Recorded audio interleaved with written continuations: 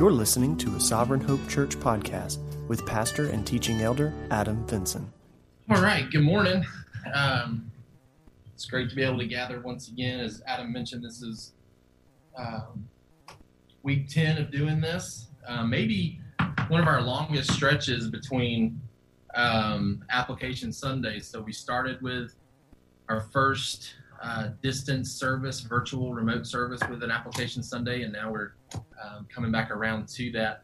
I think we were wanting to hold off as long as we could with doing another one because we were hoping to be gathering again together so that we could fully participate in an application Sunday. I think one of the big things that we haven't been able to do, as much as technology has allowed us to adjust and compensate for the distances, we haven't been able to partake of the Lord's Supper together. And that's something that we'll continue to hold off on just because we believe that that's probably best reserved for when we can gather together in person.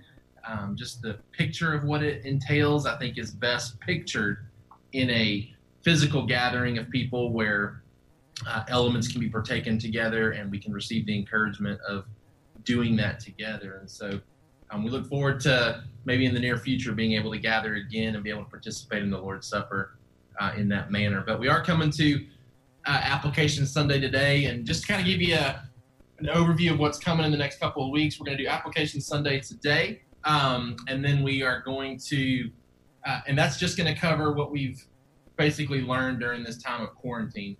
And then next Sunday, we're going to wrap up the Gospel of John with those last couple of verses in chapter 21, as well as kind of look at the book as a whole one more time before we say goodbye to the Gospel of John and move into what God will have for us next. And so that's what the next 2 weeks looks like.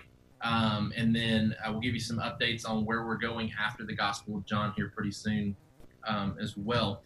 Before we get into application discussion from our text today, I wanted to kind of recap where we're at with some of our goals and action points. Obviously, not a whole lot of movement in what we're doing right now since we haven't been able to gather together and move us forward as a church from that standpoint. But from the partnership standpoint, we're obviously praying for different ministries that we can work with in the area. And I did want to use this morning as an opportunity to encourage you to watch the virtual gala that took place with the Coweta Pregnancy Services on Friday night. If you didn't get a chance to watch that, the link is available through the rest of this week. So you can go back and watch their presentation. And I would highly encourage you to do that. We want to maintain a strong partnership with them because we value life.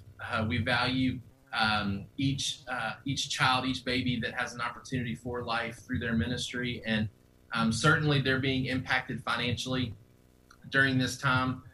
This was one of their big fundraisers and not being able to do that. And so there's opportunities to give. And so let me encourage you to not only watch that presentation, but to strongly consider giving like you would have given had you been able to attend. They certainly need the funding to continue doing what it is they're doing. And it's a wonderful ministry to invest in because it's an investment into something where life is being promoted. And so let me just encourage you to be praying about that. I know that we've had people in our church impacted financially. I know that we have people who haven't been. So let me encourage you to really consider giving, even though we don't get the dinner, even though we don't get the fun of the silent auction that so many of us enjoy, just being able to do that together as a church family. Let me encourage you not to deter from giving in this time of quarantine to them, because they certainly will need the funding in the coming weeks and months. Piggybacking off of that, let me encourage you now to start praying about the possibilities of giving to help Snowbird out as well. I've been in contact with them. Rob and I have been talking just about their plans for the summer. I think they are exhausting their efforts to try to figure out how to have summer camp if and when the time comes where North Carolina is open in such a way to permit that. They are preparing for financial impact, though, even if they are able to open and have some form of a summer. They know that not as many campers are going to come. They know that they may not be able to have as many weeks. But this is their big time of revenue to sustain them through the course of the year. And Man, I've just been challenged by some of the things they've been able to put out teaching-wise and how it's blessed me. And I know that ministry is just so important to so many churches. It's a great way for us to partner with God's kingdom beyond our church. So let me encourage you to prayerfully consider giving, and we may be able to make some opportunities available for you to do that as well through the church, but to be able to give to Snowbird to help with their impact financially during this time too. Number two, we've been asking you guys to pray for different individuals to step up and be able to lead in different areas, particularly in the area of discussion groups. We've been in conversations with 4 individuals who are receiving those questions every week and are praying about the possibility of stepping into that role. And so I'd ask you to be in prayer for our increase in discussion group leaders, which will help us out on a Sunday. And then long term, we envision that being a stepping stone towards even leading C groups down the road. And so that will help us ultimately as we continue to grow as a church family to be able to care for and provide for the visitors and others that God would bring to us. In piggybacking off of that idea of visitors coming, we want to encourage you to continue embracing those that are in your C group, particularly those that recently joined our church. This is certainly a time where we want to stay in touch with each other and stay in contact so that we can encourage one another. We're continuing to offer our D groups and C groups, and we want you to connect even outside those opportunities through phone conversations, text messages, to just speak a word of encouragement to each other, to know that each other's praying for each other. So let me encourage you to continue doing that. Number 4, we've asked you to be in prayer for long-term meeting options as our deacons look at the possibilities of us down the road relocating to a more conducive space potentially, if need be. But we'll kind of shift gears from that to let's ask you to specifically be in prayer for our Back Together team and just the current place that we meet, right? So shelving kind of the idea of where are we going to meet several years down the road, and let's be in prayer about how we're going to meet here again down the road.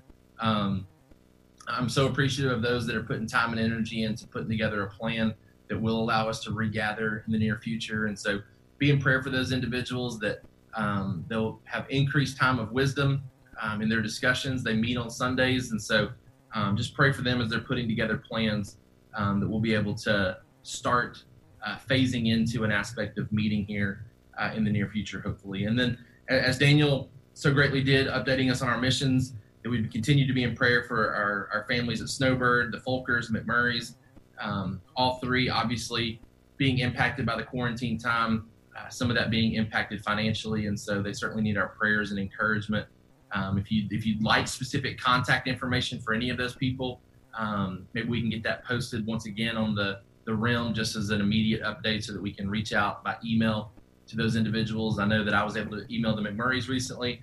Seemed like it was a huge point of encouragement from them just to hear from somebody that maybe they aren't normally hearing from, to know that somebody outside the family, close friend realm is praying for them and thinking about them. So I know it would be a huge encouragement to them to hear from people from our church, to know that people are thinking about them and praying for them during this time. Okay? If you have your Bibles, turn to John chapter 19. John chapter 19. And so we're going to be looking at, once again, a couple of different passages from John chapter 19, 20, and 21 as we recap really what is, the last 8 weeks of sermons. We've seen the trial of Jesus, the crucifixion of Jesus, the burial of Jesus, the resurrection of Jesus, and then these post-resurrection appearances by Jesus. And so we want to kind of look back over what God has taught us. And as I've started doing the last couple of application Sundays, we're going to wrap up all that content. I'm going to give you 4 things that I want you to remember over the last 8 weeks, because I realize you're not going to be able to retain everything that we've talked about, right? You're not going to be able to retain everything that we talk about today. I can't retain everything that I tell you over the last 8 weeks or even today. But here's 4 things that I want you to be able to write down, look back upon, and remember from this 8-week sermon time. And then I'm going to give you 4 things of application to do. 4 things to kind of springboard you moving forward. Here's 4 things for me to focus on coming out of this 8-week study in John chapter 19, 20, and 21. Okay? So, John chapter 19, our first sermon after last Application Sunday was titled Behold the Man. And so we're going to show you that summary sentence from that week. While humans enjoy delegated authority, supreme authority lies in heaven, giving us reason to trust God and to do right when we see human authorities doing evil, because we believe God will use those evil actions for his purposes. John chapter 19, verse 5. So Jesus came out wearing the crown of thorns and the purple robe. Pilate said to them, Behold the man. When the chief priests and the officers saw him, they cried out, Crucify him, crucify him. Pilate said to them, Take him yourselves and crucify him, for I find no guilt in him. We talked extensively during this week about how Pilate has this authority that he's doing everything that he can to cling to and hang on to, right? Like all the handlings of Jesus's trial is based off of Pilate really wanting the situation to just go away. He wants to keep the Jewish people quiet. He wants to keep this off the radar of the Romans because he doesn't want to lose his power. He doesn't want to be perceived as an individual who can't manage his area very well. And the Jews know that. And so they try to take advantage of that, and they try to threaten him that if you don't do this, this is what we're going to do, and it's going to hurt you in the eyes of Rome, right? And so we talked about this struggle for authority, and yet what we see in this passage is that Jesus is the one who has all the authority and all the control, right? We talked about that we need to believe that Jesus is the Son of God who made himself man. That this passage is one of the strong passages that point to his innocency, that they can't find anything wrong with him. They can't find them being guilty of doing anything. They keep passing him around because they can't find him at guilt. And so it's a strong reminder to us that in the midst of this trial, Jesus is found to be innocent time and time again. It's also a good reminder to us that the greatest crime in history is completely under God's authority, right? That Jesus, who absolutely deserved nothing that he receives, God allows him to go to the cross for us. And from a human perspective, it's a tragedy that an innocent man would be punished at the hands of these evildoers. And yet, from God's perspective, it's the only way for us to be made right with him. And so the greatest crime in history from a human perspective is under God's control the entire time. We talked about remembering that Jesus is king and all other authority is delegated authority, right? That no human being has absolute power, including Pilate in this scenario. It's Jesus who basically informs Pilate that he has no authority except the ones that come from God, right? In verse 11, Jesus answered him, You would have no authority over me at all unless it had been given you from above. Because Pilate's like, don't you realize I have the authority to release you or to crucify you? Like Pilate's like, hey, I'm making the decisions here, right? Like the power is in my hands. You better answer me. You better speak up. And Jesus is just not answering his questions, right? We use that illustration of Rambo and being questioned by the Russian army.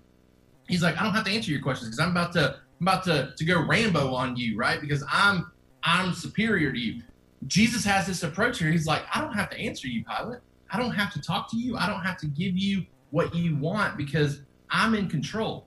The only power that you have, the only authority that you have is present because my Father's given it to you, right? And so we want to keep that in mind ourselves as we have different authorities in our life, right?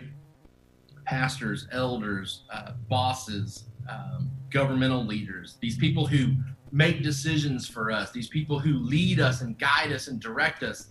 The only authority they have comes from God.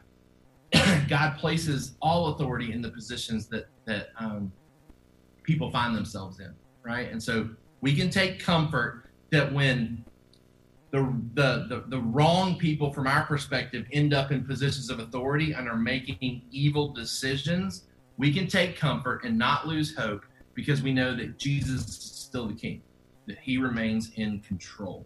right? From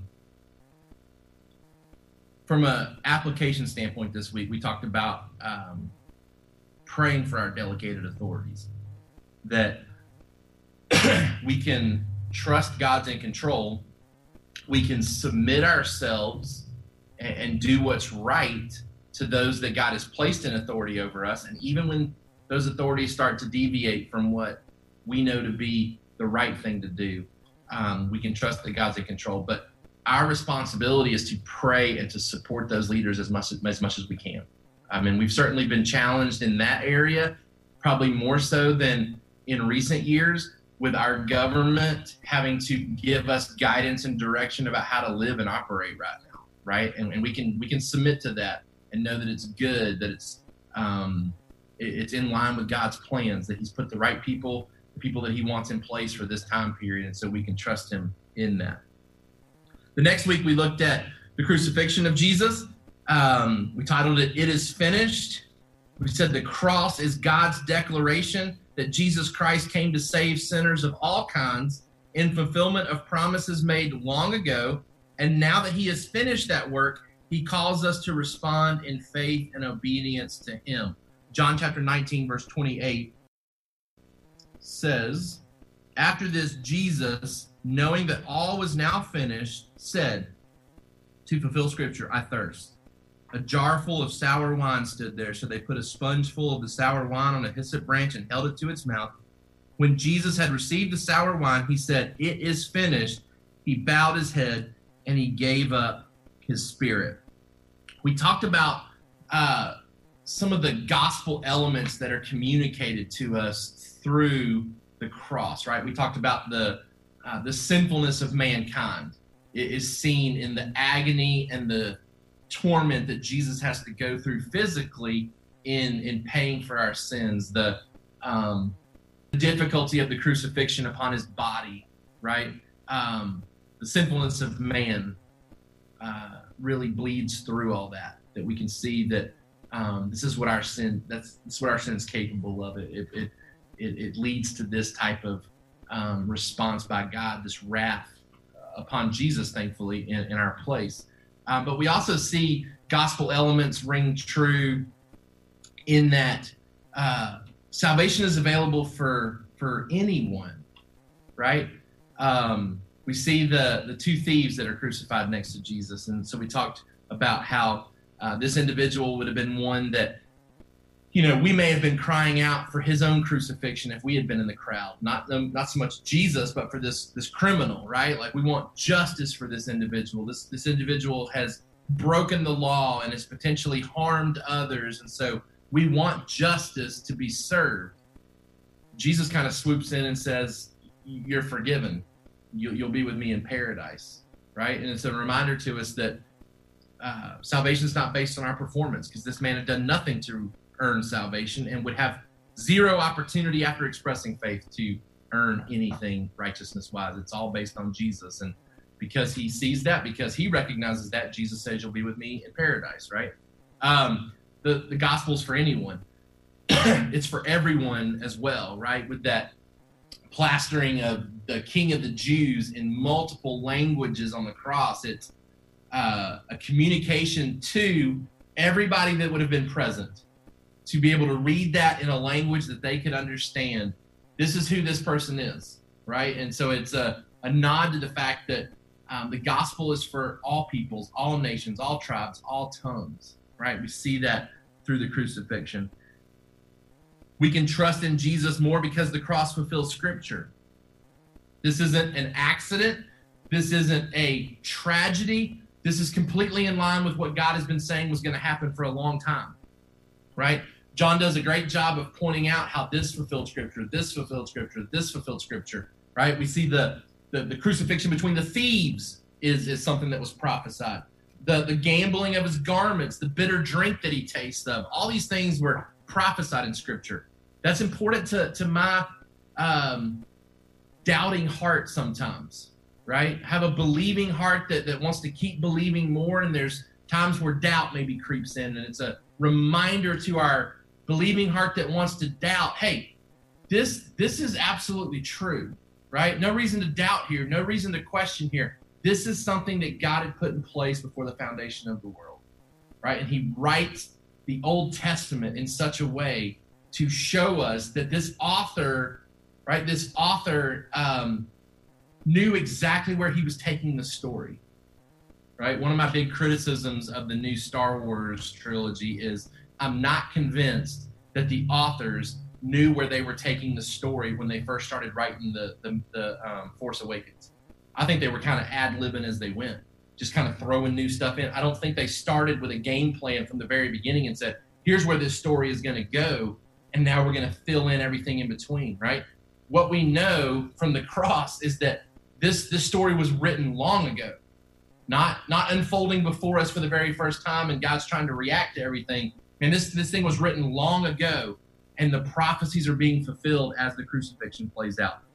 We talked about saying goodbye to these things that are finished on the cross, right? When he says it is finished, we are set free from the law. We are set free from sin. We are set free from condemnation. We are set free from death. We are set free from Satan, right? We talked about Jesus being this great advocate who now stands in our place. And I challenge you this week as an application to read 1 John chapter 1 and 2, to see what it is Jesus has done for us, what he now makes available to us as our advocate, right? It is finished, John chapter 19. The next sermon we looked at was the burial of Jesus. We didn't skip straight into the resurrection, as maybe a lot of people would do. Instead, we looked specifically at the burial of Jesus, because the factual evidence supporting both the verified death and the public burial of Jesus gives us the foundation needed for believing and hoping in the resurrection of Jesus. The resurrection only makes sense if Jesus died and if he was buried in a way that everybody knew where his body was put to rest, right? Those things verify the resurrection for us. The fact that he was killed by master killers, that he was buried publicly, right? His body was claimed publicly by some of his disciples. Hey, we want the body. We want to do something with it. Pilate gives them permission to take it, right? There was no stealing of the body before it was buried.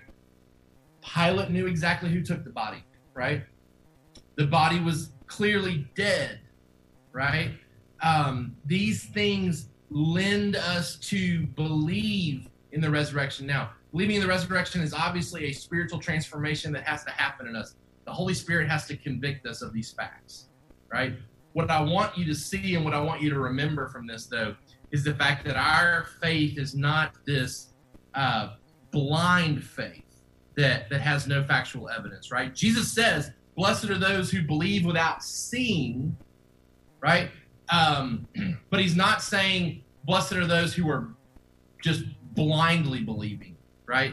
When he talks to Thomas there, the idea there is that, Thomas, you have heard enough to believe. You don't have to see it. You've heard it, right? So we have heard these factual evidences of the burial of Jesus, and it helps solidify our faith that he really died, he was really buried, and that he will rise again after 3 days, right? Our challenge for that week was to keep believing these truths, especially when things look like they are spiraling out of our control, that God's plan is still very calculated. Because even in the burial process, Scripture's being fulfilled, right? If you're just a disciple that's watching all of this happen, you could very easily think, man, God missed it, right? God's plan isn't coming about. Like, God has lost control. God's not present. God's not here. So tempting sometimes in our darkest moments to try to think that God's not there, that God's not present. And yet what we see here is even in the burial process, God is very present, which gives us great reason to hope in that resurrection, which led us into the next week, our Easter Sunday service, a mostly empty tomb. The details surrounding the tomb of Jesus gives us great reason to put our faith in his resurrection and our hope in all of his other promises to come. We talked about it being a mostly empty tomb, and the fact that it wasn't completely empty helped the disciple John believe. In John chapter 20, verse 4, both of them were running together, Peter and John, after they've heard from Mary Magdalene. But the other disciple outran Peter and reached the tomb first. And stooping to look in, he saw the linen cloths lying there, but he did not go in. Then Simon Peter came following him and went into the tomb. He saw the linen cloths lying there, and the face cloth which had been on Jesus' head, not lying with the linen cloths, but folded up in a place by itself. Then the other disciple who had reached the tomb first also went in, and he saw and believed. For as yet they did not understand the scripture that he must rise from the dead. We talked about how all the physical, visual evidence around that tomb helps solidify belief for John and Peter, right? That John sees what has happened, sees what is absent, right? The tomb has been rolled away, the stone has been rolled away, the tomb has been opened, the guards are not there. He sees what is present. The burial cloths, not the body, but the burial cloths. And they're not ripped up and shredded and discarded like thieves came in here and took the body. They aren't missing like a thief would have taken the body, right? Like, I mean, that would have been your first thought, is that you walk into the tomb, the body's missing and the cloth. You would have said, oh, who took his body, right? Like, who stole his body? But you walk in and you see no body, but you see the cloth, and it's like, who would have gone to the trouble of taking the body out of the cloth and then putting it back exactly how they found it, right? It doesn't make sense. So this mostly empty tomb, the fact that it has the burial cloth, so important to us knowing what it is we're putting our faith and trust in. We examine the evidence regarding the tomb. We determine what we believe happened to the body, right? Like this is gospel conversation. We believe these things, right? Like that's the decision point for us is, am I ready to see Jesus as my righteousness? Am I willing to see him as my bearer of my sin and my wrath? And he dies for me, and he comes back to life and invites me into this new life with him. There's no new life with him unless he's back from the dead, right? And so I have to determine what I believe about all this. And if he did rise from the dead, then it changes how I view the rest of Scripture, right? I submit myself to it. I believe it. I trust it. I follow it. I obey it, which is why I always talk to you guys about the fact that if you want to leave Christianity, if you want to disobey Scripture, if you want to go in a completely different direction, then you need to reevaluate what you believe about the resurrection, because the only reason you would walk away and leave is if you believe that Jesus is still dead, not back from the dead. There's a lot of things that are going to maybe disappoint you in life. Other Christians, the church. Sometimes the Christian life may be disappointing. Sometimes sin is going to be really tempting to go after. But the thing that keeps us holding fast is the fact that we believe Jesus is back from the dead, because what we're told in the book of Acts is that if he's back from the dead, he is coming again. He's coming again, right? And so we keep hoping in him because we know he's returning for us. And then we try to communicate this truth to other people, right? We want to communicate that God turns sorrow into joy. That's certainly true for what we see in this passage with Mary Magdalene. Her sorrow turned to joy. This new relationship that comes about, right? Jesus appears and says, go and tell my brothers that I'm coming to appear to them, right? Like this new relationship that we enjoy because of the resurrection. And this is where, what we've been talking about, your responsibility with D groups. We talked about this some last week with feeding other people the word, right?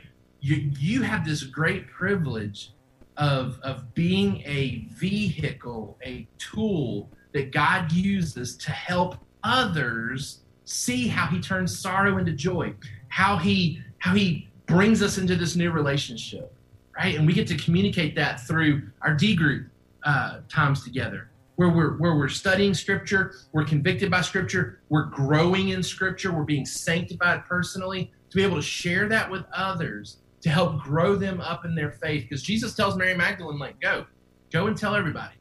Go tell them what's going on here, right? We get to do that with each other in this church. I want to continue to encourage you to do so. This moved us into one of his post-resurrection encounters, specifically with Thomas. And so that next week we looked at believing Thomas. And the summary sentence from that week: the biblical account of the resurrection gives me all that is necessary to believe that Jesus can replace my anxious heart with a state of peace. And with the power of his Spirit, I can now help others enjoy that peace too. The biblical account of the resurrection gives me all that's necessary to believe that Jesus can replace my anxious heart with a state of peace. And with the power of his Spirit, I can now help others enjoy that peace too.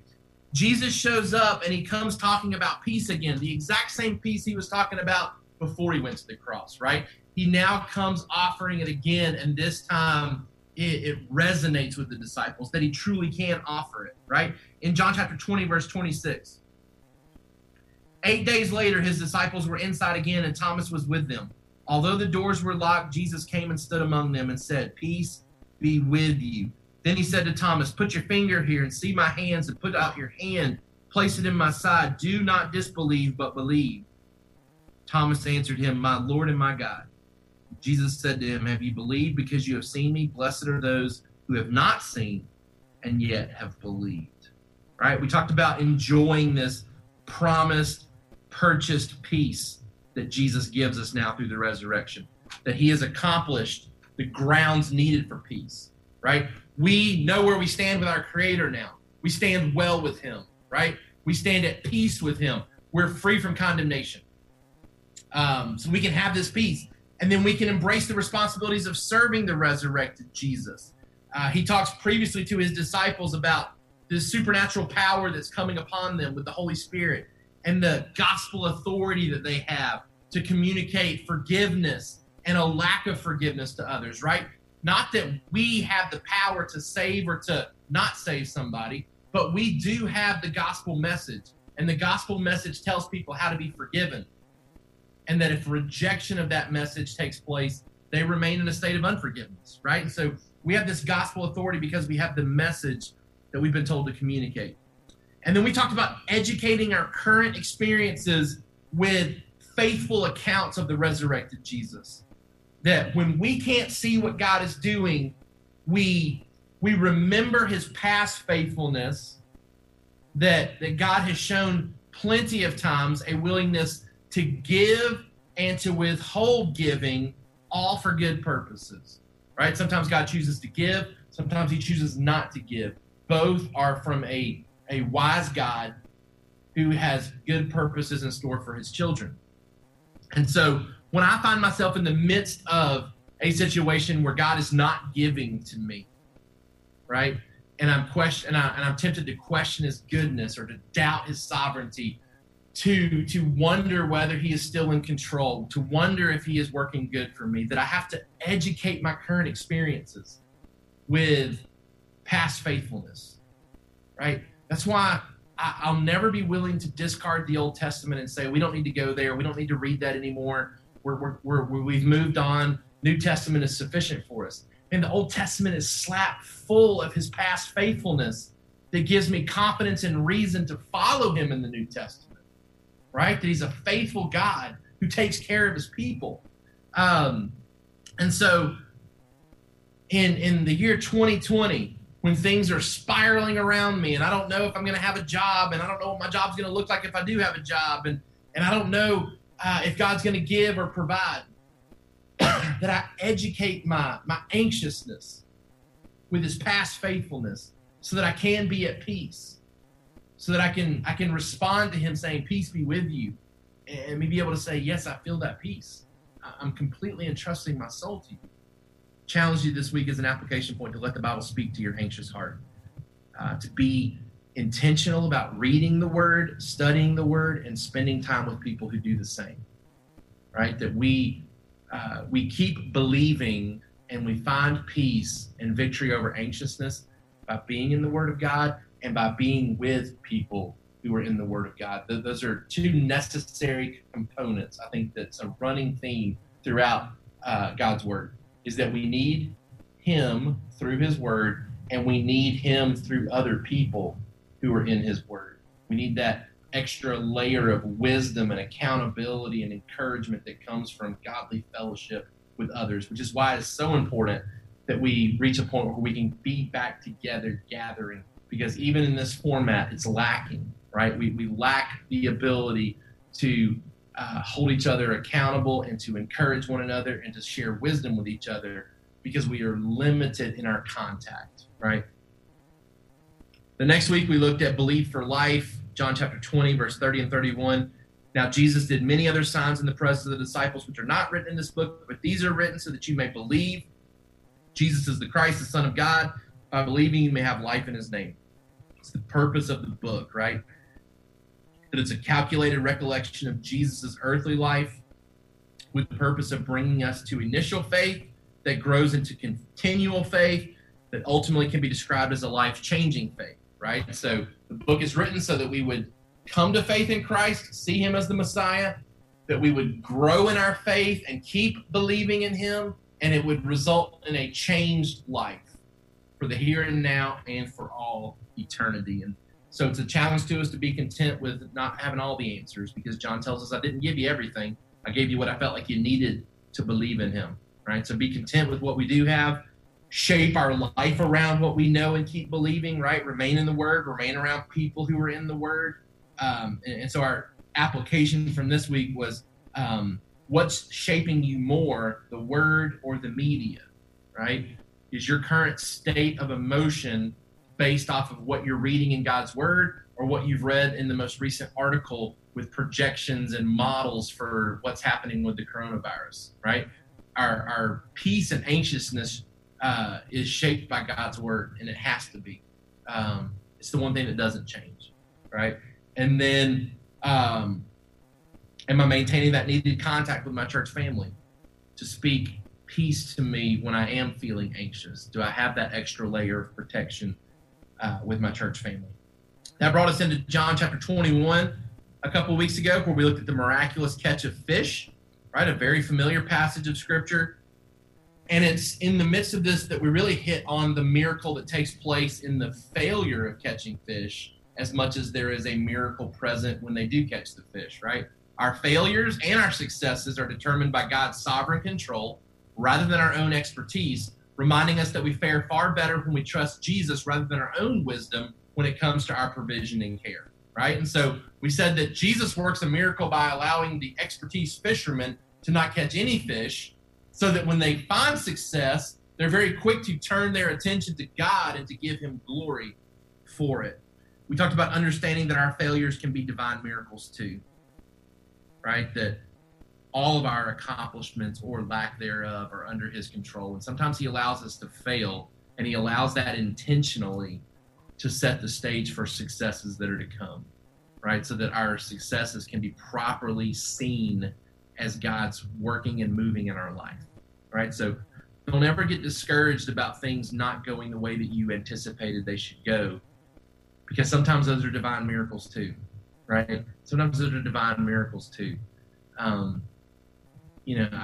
think that we see that pattern in Scripture, right? I think that, one of the things that comes to mind so frequently to me is the idea of bearing a child, right? Because so many people struggle with that in life, wanting a child, wanting a spouse, and not having those things on their own timetable. And it's not too unfamiliar to Scripture to see people wanting those same things, right? Wanting spouses and wanting children. And God miraculously closes up wombs in Scripture for periods of time for specific purposes, and then opens wombs at specific times in history so that children could be born, right? God's in control of all of it.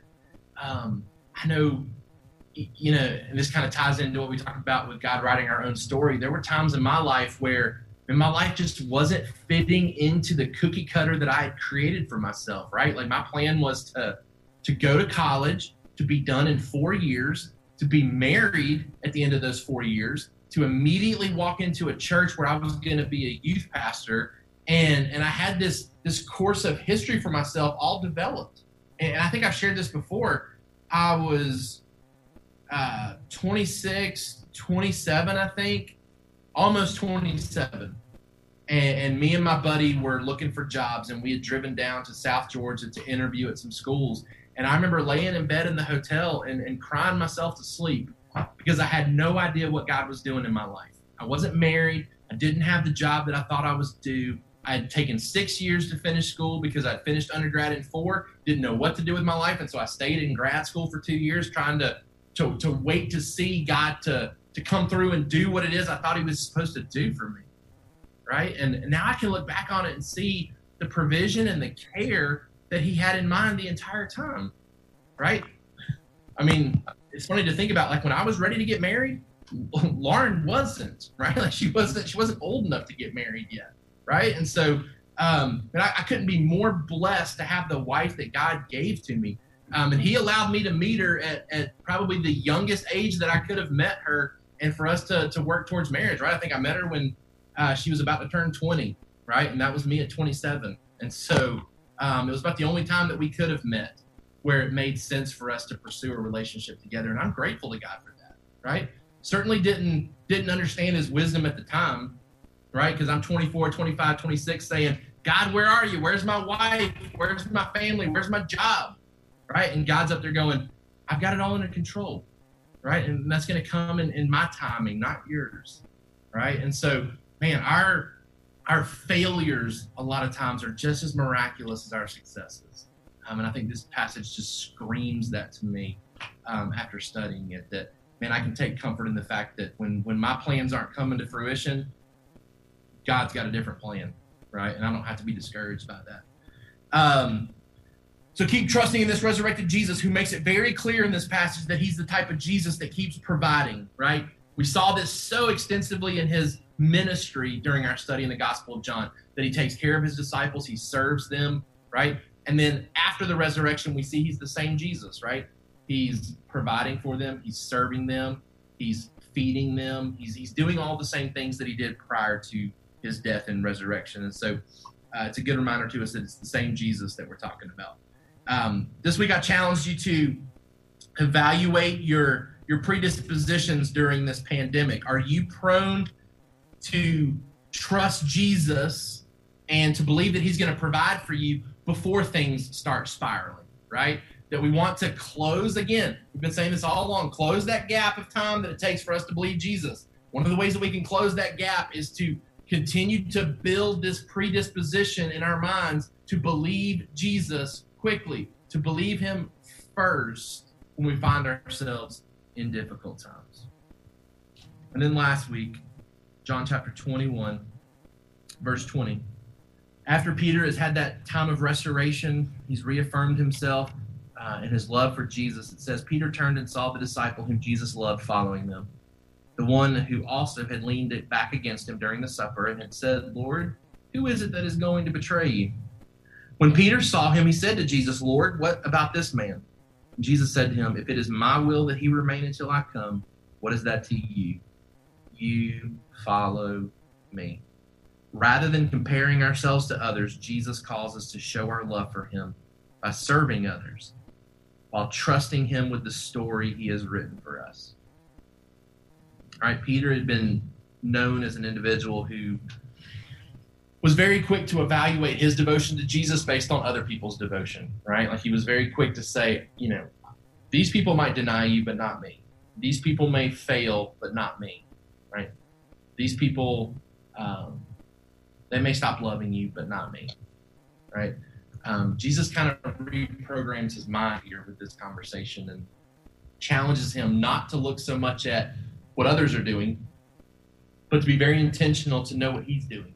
He calls them to love others by feeding them and tending to them, right? And we said that this certainly has pastoral connotations, right? That pastors and elders are seen as shepherds, these under-shepherds to Jesus who take care of local churches, and that we have a massive burden of responsibility to feed the sheep well, to be very cautious and careful who we elevate to a position of teaching within our church so that we can ensure false doctrine and teaching is not populated within our church, right? But I think that we miss some elements of what's being said here if we relegate that strictly to the pastor, because there's plenty of other passages in the New Testament that talk about how we as just average church member believers have a responsibility to grow each other up in the faith, right? That the mature believer has a responsibility to invest in the young believer and to strengthen their faith. And that's what we try to create in these D group and C group formats. right? We want to take you out of this perception that you can only learn and only be fed and only experience growth by learning from somebody with a specific title, right? We want to, for lack of a better concept, give the power of discipleship to everybody, right? To say that, hey, all of us have a responsibility for making disciples. All of us have a responsibility for being students of the word. All of us have a responsibility to learn how to feed ourselves so that we can then in turn feed others who come to Christ, right? I think it would be a massive mistake if we tried to lead you to believe that you could only be taught by somebody on a Sunday morning, right? Like what we want is for you to embrace the great privilege that you have, that other men fought for, right? They fought to be able to put the Bible in a language that you could read and understand. Because there was a time period in the church where you were at the mercy of somebody like me who was educated to read this and study this, and you couldn't. You didn't have it in a language where you could read and understand. And so you were completely at the mercy of me telling you, this is what this says. Y'all need to believe this, right? There wasn't always a time where the Bereans could say, you know what, let's examine what you're saying in accordance with the scripture, right?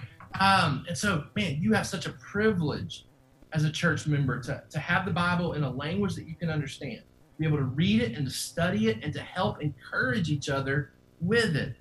And you get to intermix that with your story, right? So it's not simply you just cookie cutter giving somebody what the Bible has to say.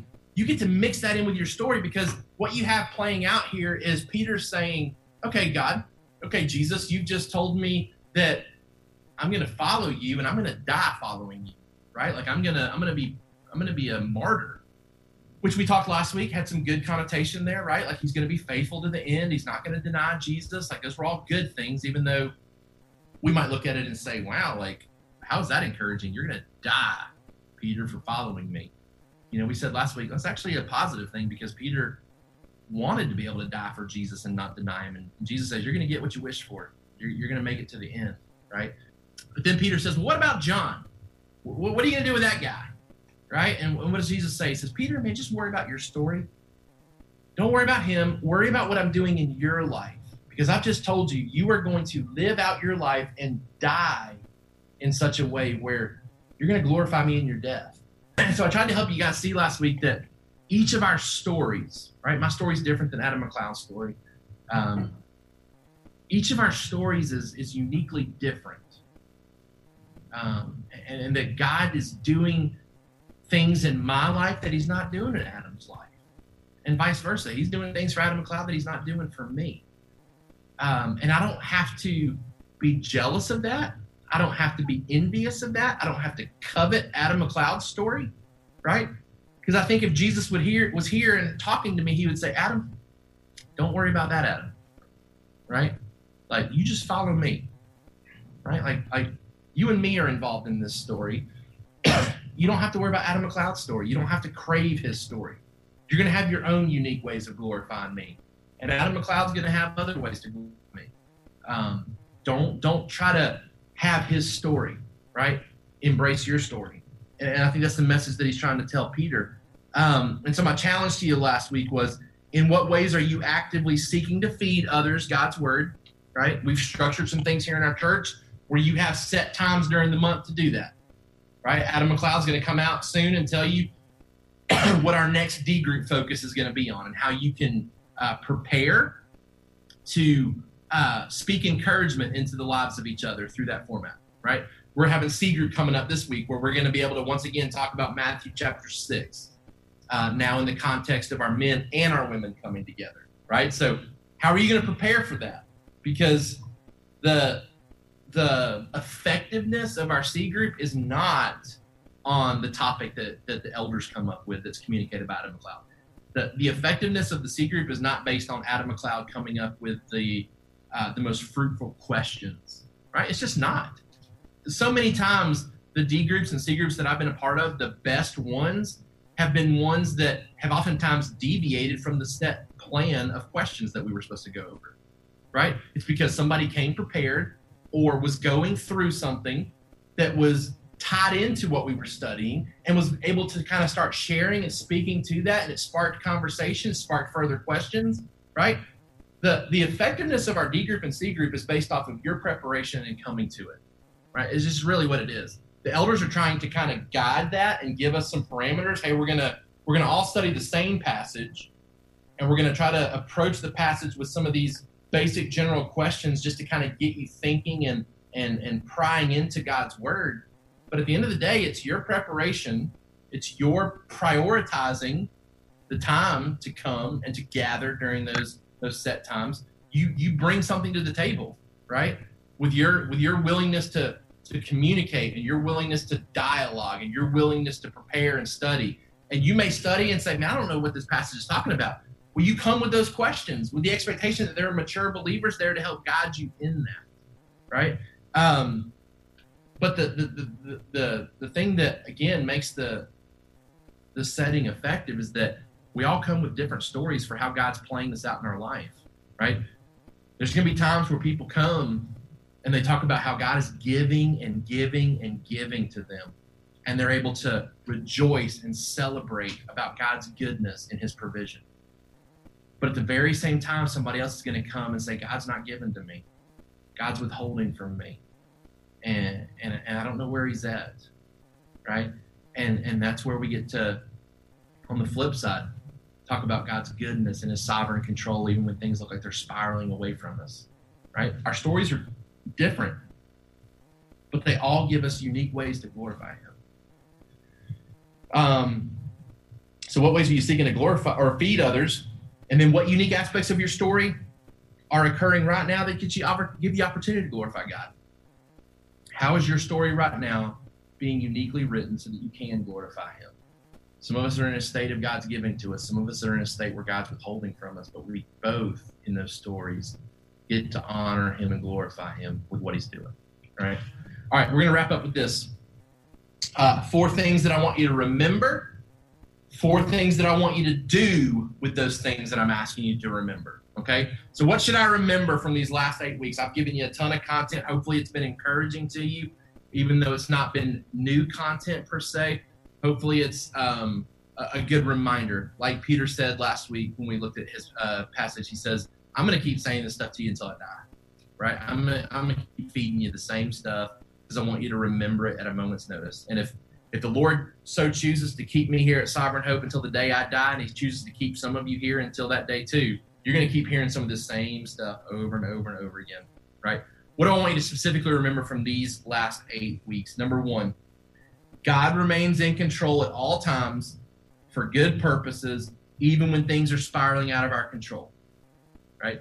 The disciples just went through, some of the worst days of their life, right? The whole seizing of Jesus, the arrest of Jesus, the trial of Jesus, the death of Jesus, the time period in between the resurrection and the crucifixion where they don't know what's happening, right? Spiraling out of control. What we have seen over the last 8 weeks over and over and over again is that God remains in control at all times for good purposes, even when things are spiraling out of our control, because they're never spiraling out of his, right? He's always in control, even when we feel like we're losing control. We start to lose control, God is still in control. God's still in control. Yesterday, Saturday, I felt completely in control of my day, right? I was completely in control of my day. I was setting the course for everything I wanted to do yesterday. I determined that I was going to get up and study a little bit. I was going to go to the property that I hunt on and do a work day with the guys there and spend some time with them. Then I was going to come home and cut the grass. And then I was going to turn on the sprinkler and the water slide for my kids. And that was my day yesterday. And somewhere in between that, I decided to drop something on my pipe again in my garage, busted my main water line again, right?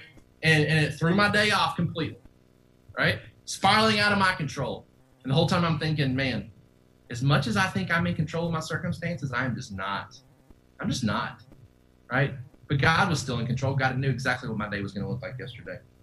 He's always in control. Number 2, the Christian belief in the death, burial, and resurrection of Jesus is based on historical facts that fulfill Scripture perfectly.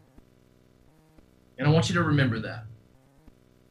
Right? This is the first time we've gone through a gospel in our history here at Sovereign Hope. It won't be the last time. It won't be the last time that we examine the death, burial, and resurrection of Jesus. What I want to ring true to you in this study is that what we believe is based on historical facts, right? And the Holy Spirit has transformed those historical facts to make them spiritually impactful to our heart, right? But we don't just believe simply a story. We believe something historical. Something historical took place, right? And we've seen that through the details that were given to us by John. And so that gives greater confidence to our faith and our hope that what we believe is something that actually happened, right? Number 3, when I can't see God, peace is still possible because I know where I stand with him and his past faithfulness helps me believe for today. When I can't see God, peace is still possible because I know where I stand with him and his past faithfulness helps me believe for today, right? It goes back to that idea of speaking to our current state of mind, our current circumstances with past faithfulness, right? We want to speak to our current situation with what God has been faithful to do in the past, right? So when I can't see God, right? I'm in the midst of a circumstance situation. I don't see where he's at. I don't see where he's moving. I can still be peaceful. I don't have to succumb to anxiousness, right? I can still be peaceful knowing that, man, I know exactly where I stand with him. If I don't make it out of the valley of the shadow of death and my green pastures are truly on the other side of life, I know where I stand with him. I know when I get to him, right? I know he's welcoming me with open arms because my condemnation has been removed. Number 4, my life is going to have failures and detours, but each should be understood as miracles of God within my unique story of glorifying him. My life is going to have failures and detours, but each should be understood as miracles of God within my unique story of glorifying him. I think in one of the Snowbird podcasts that I was listening to by the guys, they talked about God. I think the statement was God writes straight with crooked lines, right? That God's in control and he is taking us to a destination, but at times it feels like the road is all broken up, right? God's writing in a straight line. He may be using some crooked lines to get us there. There's going to be times of failure. There's going to be times of detours. There's going to be times where life doesn't go the way that we expected it to. And we need to see those as miracles of God, not God's absence, not God's disinterest, not God's failures, right? We need to see them as miracles of God within the unique story that he's giving to us. Again, we start to feel like those failures are magnified when we look at somebody else's story and say, why is my story not like theirs, right? And I was so guilty of that in my mid to late 20s. Why am I not married? Those people are married. Why do I not have kids? Those people have kids. Why do I not have a ministry job? Those people have ministry jobs, right? Man, failures and detours, they're part of God's plan, part of his miraculous plan for the unique story that he has for you to glorify him, right? This is 4 things I want you to remember, 4 things I want you to do. 4 things I want you to do as points of application. Number 1, pray for your leaders and be ready to filter all of their decisions and actions as plans that are submitted to God and useful for his purposes. Pray for your leaders, not just your governmental leaders. Pray for your bosses at work. Pray for your pastors and elders, right? Pray for your leaders. As you pray for them, be ready to filter the decisions they make, the actions they make, as being part of God's plan and useful for his purposes, even the evil ones, even the evil leaders, right? This is such a healthy perspective to have as we submit ourselves to authority, because it allows me to be obedient and to be submissive even when I disagree with the decisions that are being made, because I fully believe that God is the one who's in control. And the only authority that my leaders have are authorities that God has given to them. So they can't operate outside of God's plan, right? So a boss makes a decision to change your schedule or to give you duties that you're not used to having, right? You don't have to throw your hands up and say, what in the world is happening? Right? You can say, this is crazy. God must be planning to use this in a way that I'm just not expecting because I was not expecting these changes, right? Filter the decision-making of your leaders through the perspective that God's the one in control, and these plans and purposes that your leaders are deciding for you are useful for God's purposes. Number 2, refresh yourself regularly on the apologetical aspects of the cross and the empty tomb as a means of preaching to your tempted heart. Refresh yourself regularly on the apologetical aspects. Apologetical aspects meaning the support for why we believe what we believe, right? The evidence for why we believe what we believe. Refresh yourself regularly on why we believe in the cross and the empty tomb, and use that refreshment as a means of preaching to your tempted heart. Preaching to your tempted heart. Lauren and some of the ladies in our church have been doing a book study together, and Lauren was doing the audio version. I think this is where I heard this. She was doing the audio version of the book the other day, and the chapter was on, I think it was like on faithfulness in marriage and potential temptations to sin in marriage. And the author was talking about how most affairs happen when one of the spouses starts to essentially wonder what their story would look like if they had done things differently, right? And so they start to ponder and desire a different story than the one that God has given to them, right? Our hearts are tempted sometimes to wander and to question, right? And it goes back to what I've been saying about the resurrection for many years, is that our tempted heart needs to be reminded that we are on this path because we believe Jesus is back from the dead, right? And if we believe that about him, we believe that the story he's writing for us is a very good story, and we can stay on that path, right? And so it starts with that foundational piece. My faith is based off of the death, burial, and resurrection of Jesus, and I need to remind myself of why I believe that regularly, right? Number 3, seek to be more knowledgeable about historical Israel and the early church than you are about the current state of America. You're like, what? Right? I desire for our church to be people who know more about Israel and the early church than we do about what's happening in America. Not that I want us to be ignorant about things in America, right? But if you think in terms of what's happening right now with the coronavirus, what's more beneficial to my faith?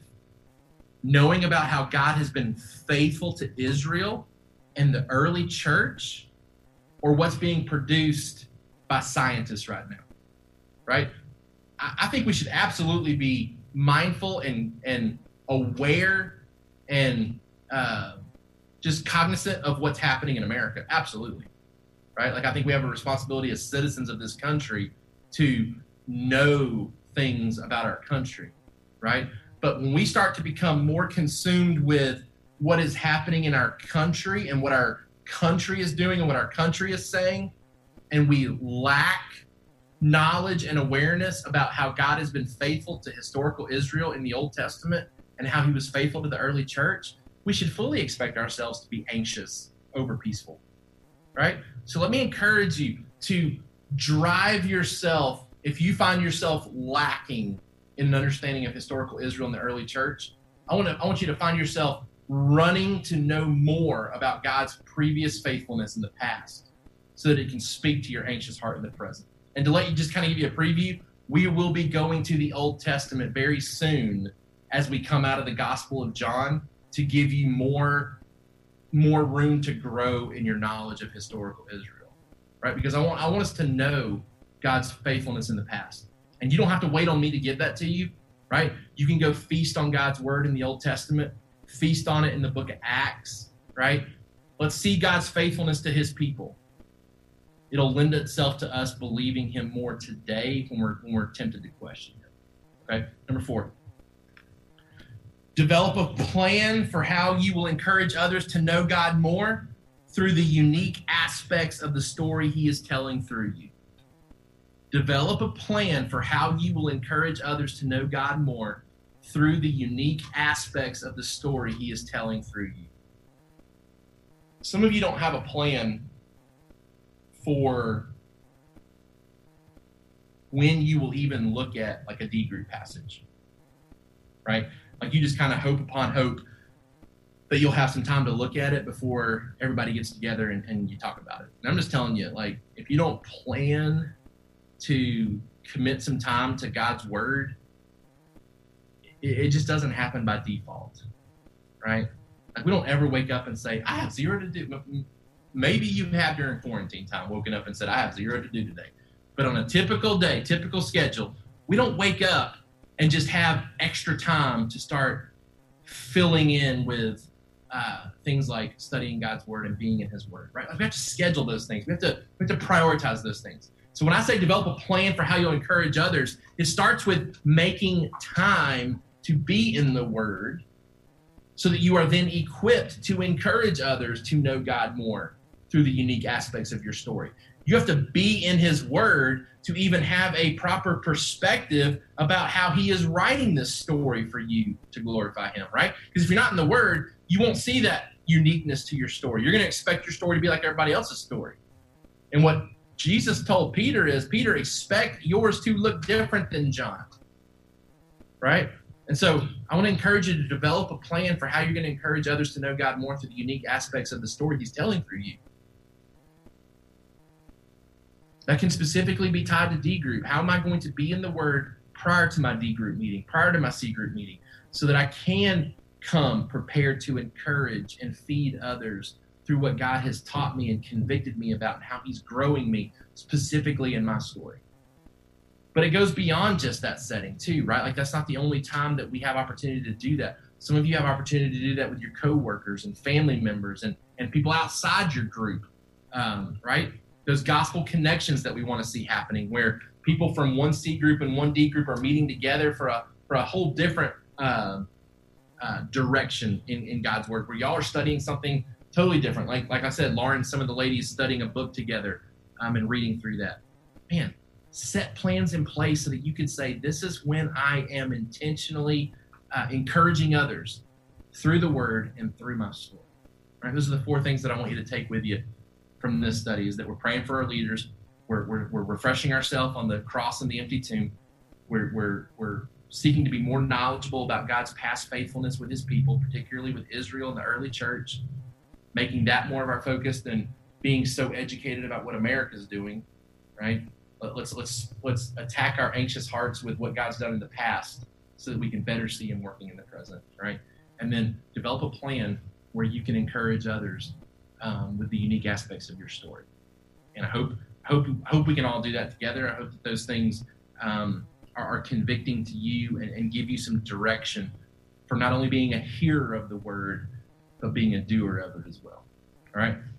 I'm going to pray for us. I know I went longer today than I've been trying to go recently, but I knew I had a lot of content to go over, and then I really wanted to culminate that with some real clear direction about what you can do to be faithful to apply the word as we wrap up today. So I'm going to pray for us. Tyson's going to lead us in a closing song to kind of wrap all this up and give you a time to just pause for a minute, reflect upon what's been said today, reflect upon what God's been teaching you, and then even have a chance to maybe pray and make some commitments to doing some of these things as we move forward.